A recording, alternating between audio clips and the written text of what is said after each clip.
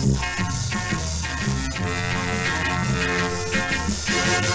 一个少年人期待着自由，年老的人嘛骂着在阮地担忧，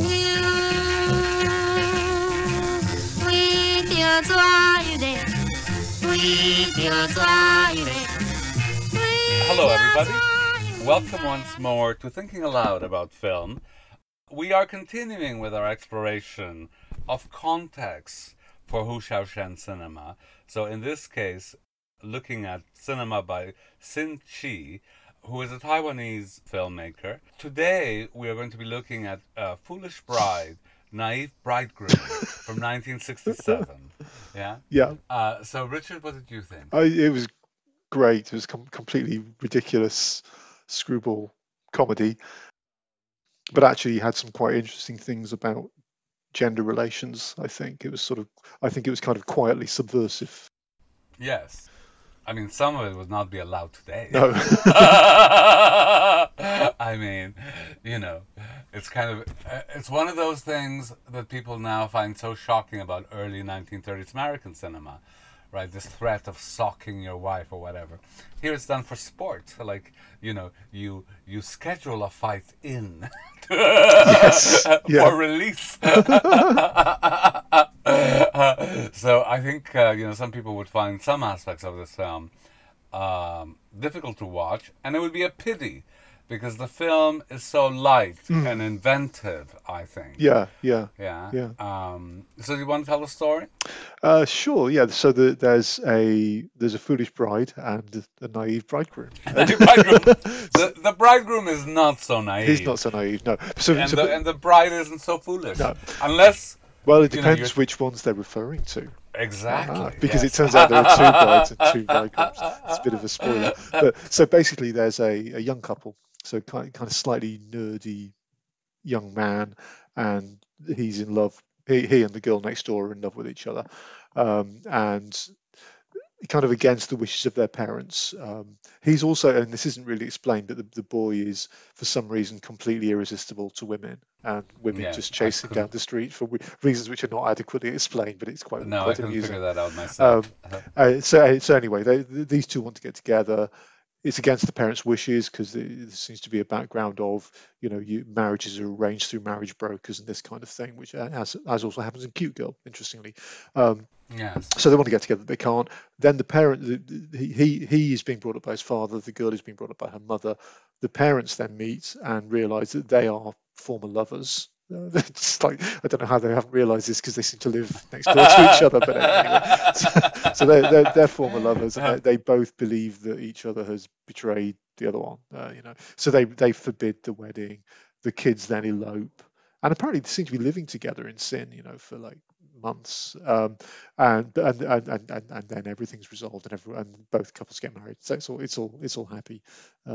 But yeah, that's the basic plot. But it's the style of it is this very kind of weird, offbeat comedy. There's a lot of slapstick accompanied by, comedy noises when people fall over and this kind of thing.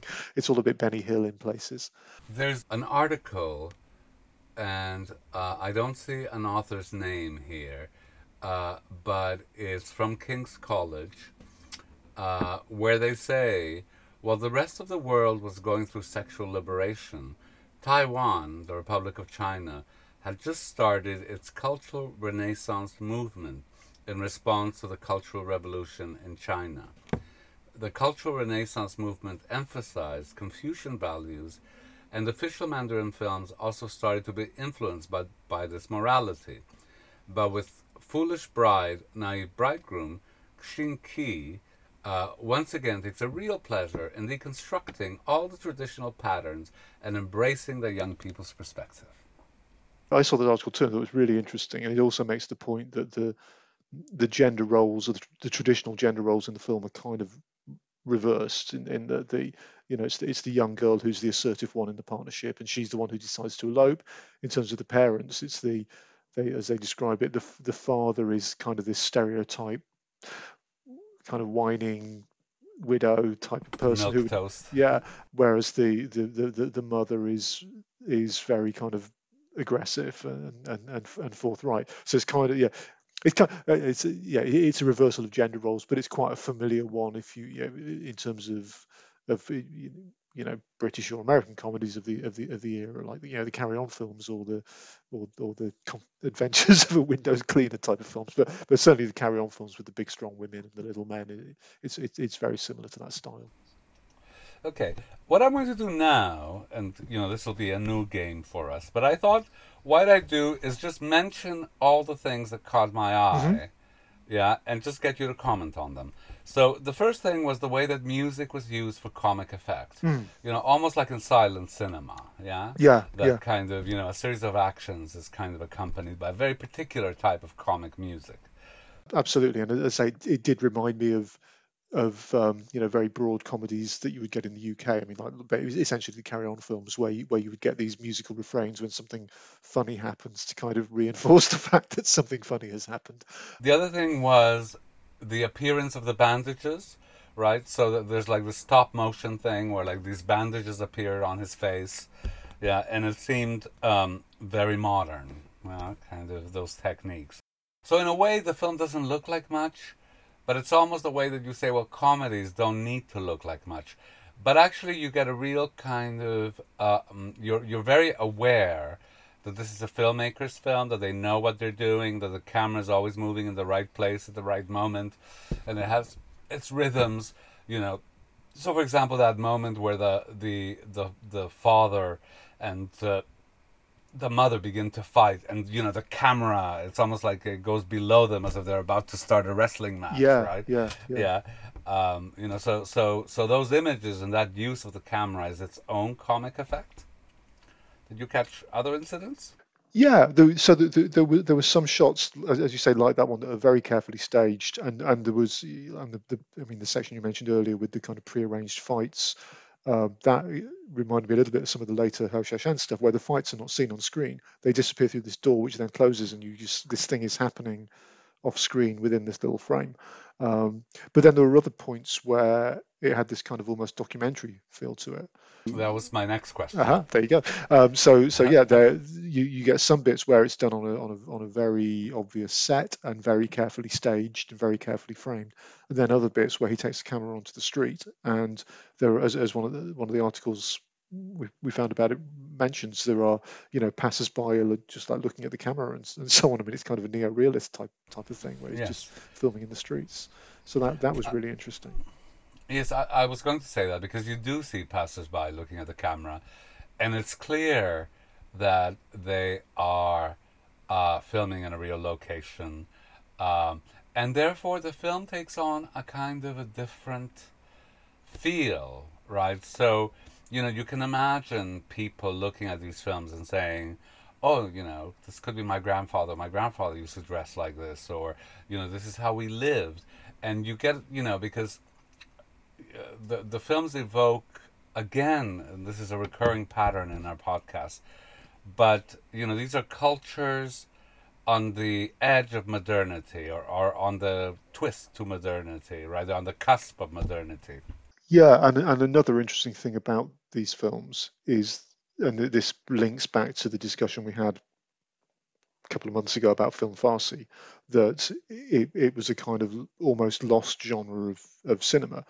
So these Taiwanese language as opposed to Mandarin films were apparently only being made up to about 68, 69. So this one was one of the final ones to be made, and the films, I guess, were not widely circulated after that. I mean, they presumably weren't banned in the way that the film Farsi films were banned, but they weren't accessible. The copies available were in very bad quality, and so what the Taiwanese archive has done is really brought these back to life and made them accessible, and they seem to be trying to regularly do international tours of these films, although at the moment obviously doing those online to bring these to a wide audience. So yeah, again, it's interesting, again, like with the film Farsi stuff, where that's a popular genre of cinema that everyone was watching until it then stopped happening.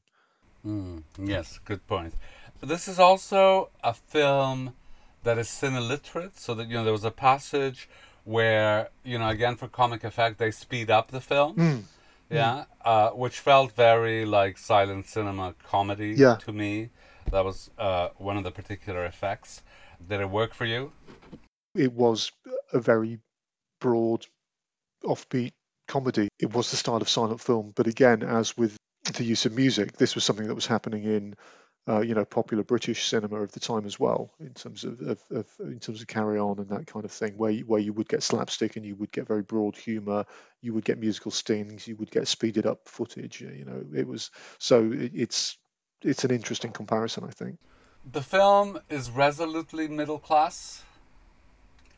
Yeah, I was struck by the houses, which are very typical Japanese influence houses. Again, this use of screens and frames within frames that we see from Hu Xiaoshen, yeah, and that we saw in the Lin Chu films, and we see them here again.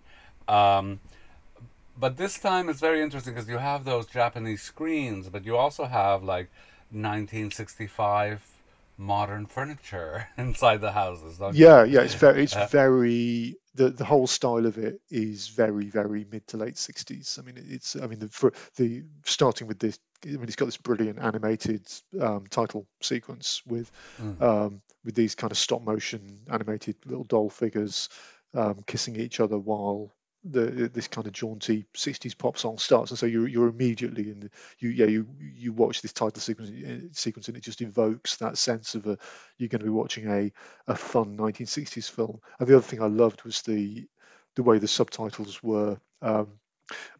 With the English subtitles kind of really gave you a flavour of this being kind of very 1960s slang. So the father just keeps saying the women are invading the house trying to have their end away with the son, and he's like, "Oh, you crazy cats!" and which of the flirty cats are you? And this kind of thing, because in some of the earlier films, the subtitles are being a little odd in terms of how they've translated the swearing in a very strong way, whereas this just felt like someone has actually used authentic 1960s British slang, English slang, to evoke the sense of what the film was like. Yeah.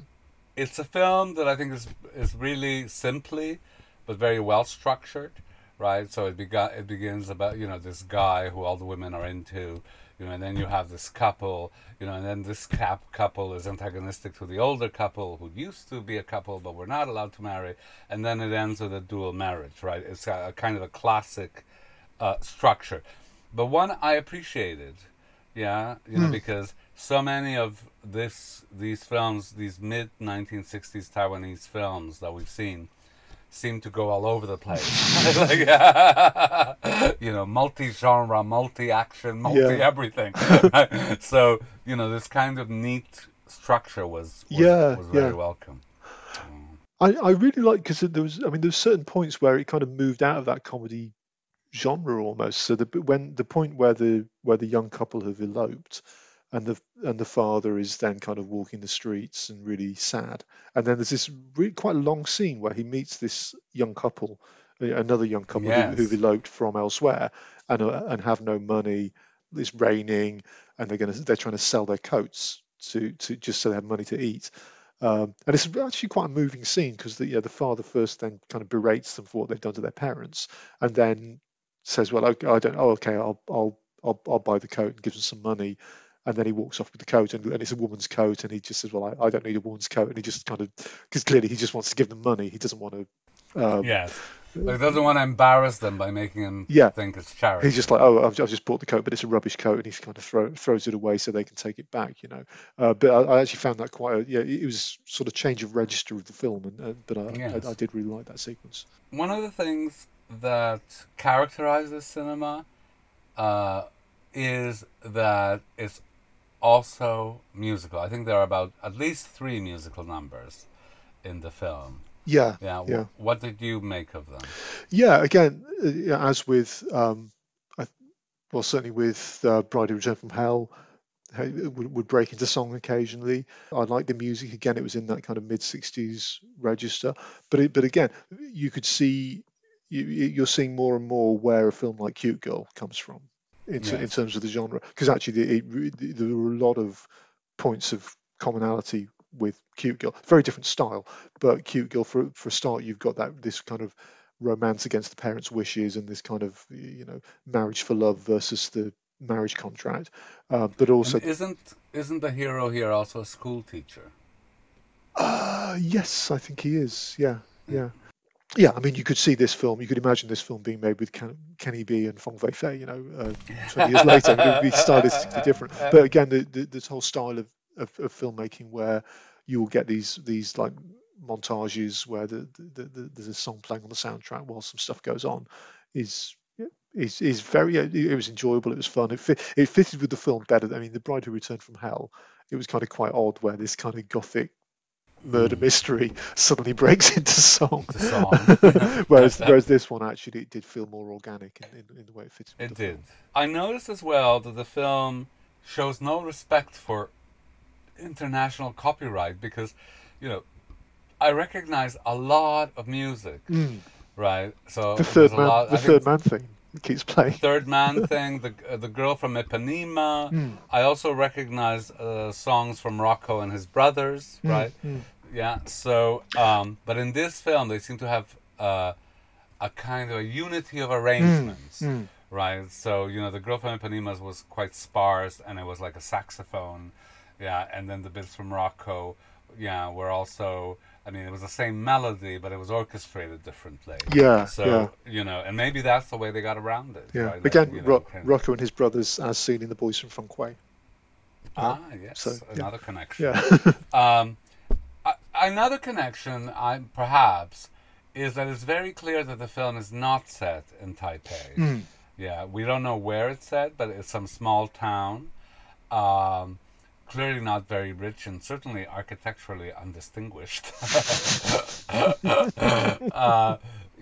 But the young people when they leave, they always threaten to leave to Taipei, which actually was my first suspicion that it was not Taipei that we were looking at because, my initial impulse was this must be Taipei, because of the cars. It's big enough so that it could be a big city.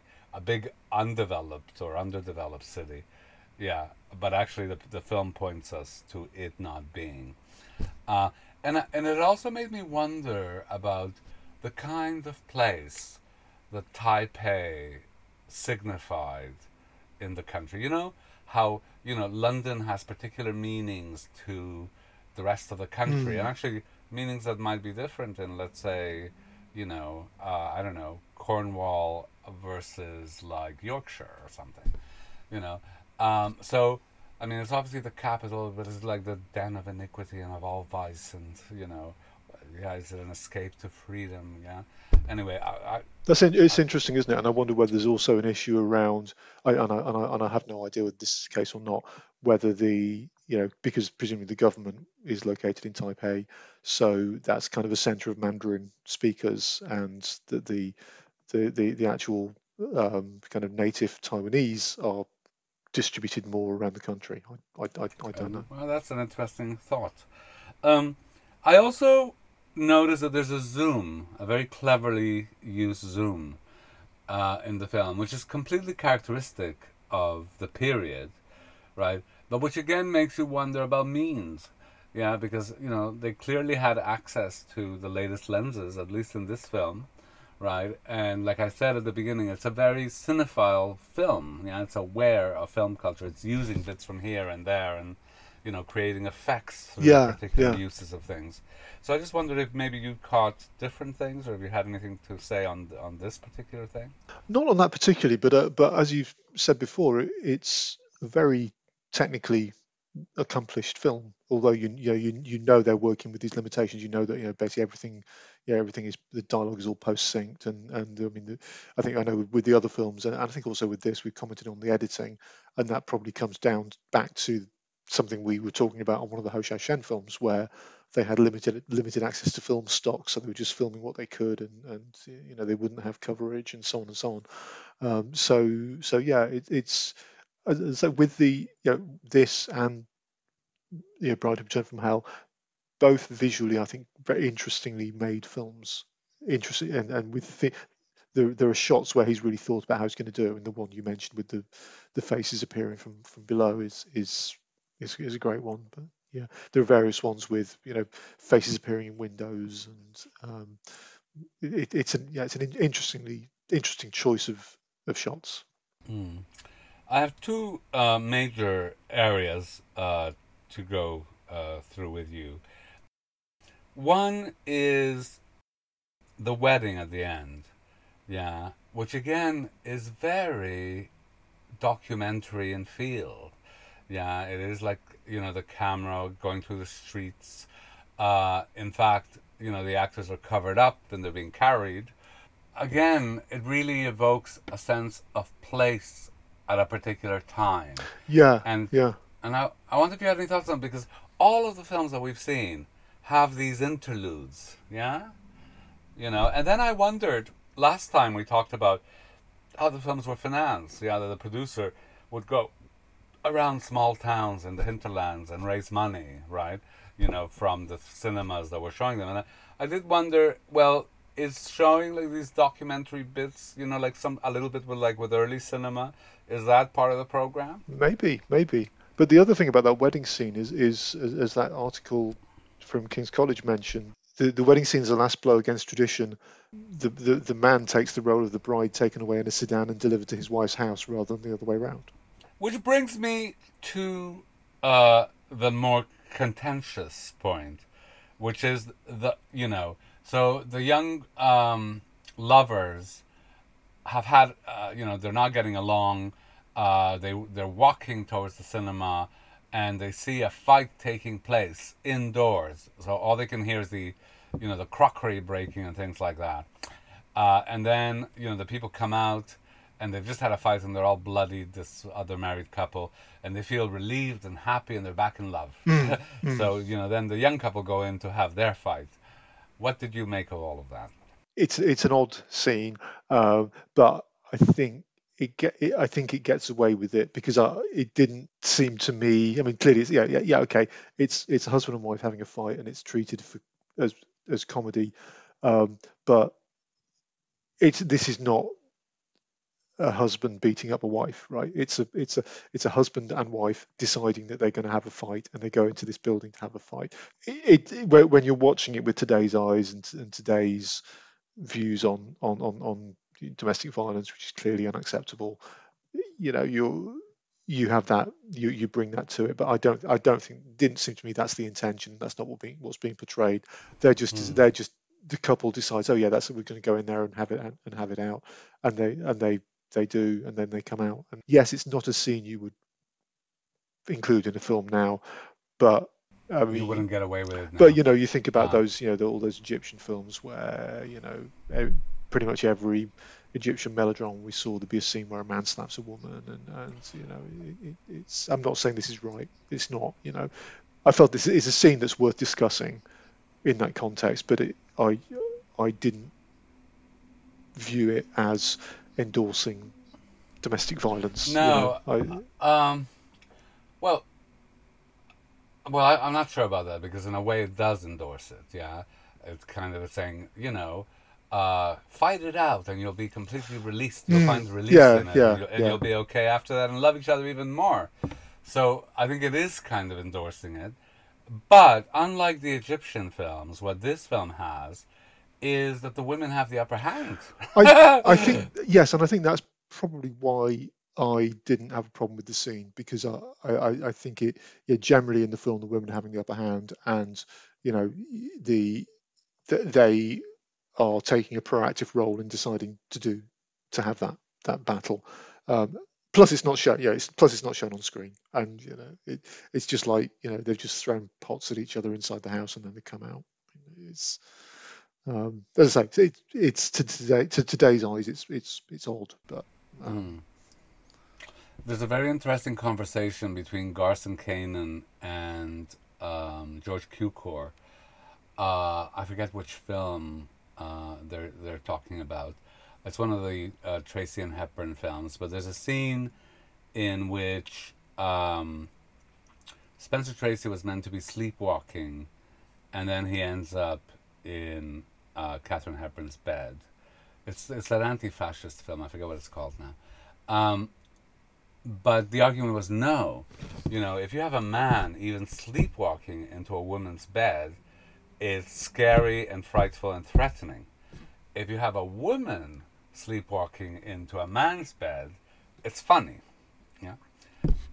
And I think there's something about, you know, the power relations between the couple here that makes it funny, right? Because certainly the mother is bigger than the father. You know, she's the one who's always threatening him with violence, right? And so that actually, you know, this takes on a different, more comic tone, partly because of women's power within it, yeah? Whereas, you know, in the Egyptian films, it's like the man always... Yeah, I think, I think that's right. And I think it's part of the way that this film throughout sort of subverts the traditional gender roles that you might expect to see in a 50s or 60s Taiwanese film or Egyptian film or British film or whatever. Yeah, so it's a potentially problematic scene, but in this case I didn't find an issue with it. Is there any last thing that you want to add about the film? Again, a very enjoyable film. I mean, it's not a masterpiece of world cinema by any means, but it's hugely fun. Unfortunately, it's now dropped off YouTube since we were able to watch it, but you know, if it comes around again, which I'm sure it will, because these are very nice restorations, it's well worth watching. And again, we should thank the TFIA for making these fascinating selection of films available online. Indeed, I loved it, and I highly recommend. So thank you very much for listening. We are thinking aloud about film, and we will be returning in a few days with the last Sinchi film, which is called Dangerous Youth. Dangerous Youth. Can't wait. All right, I'm Jose. I'm Richard. We're thinking aloud about film. Thank you very much for listening. Bye-bye.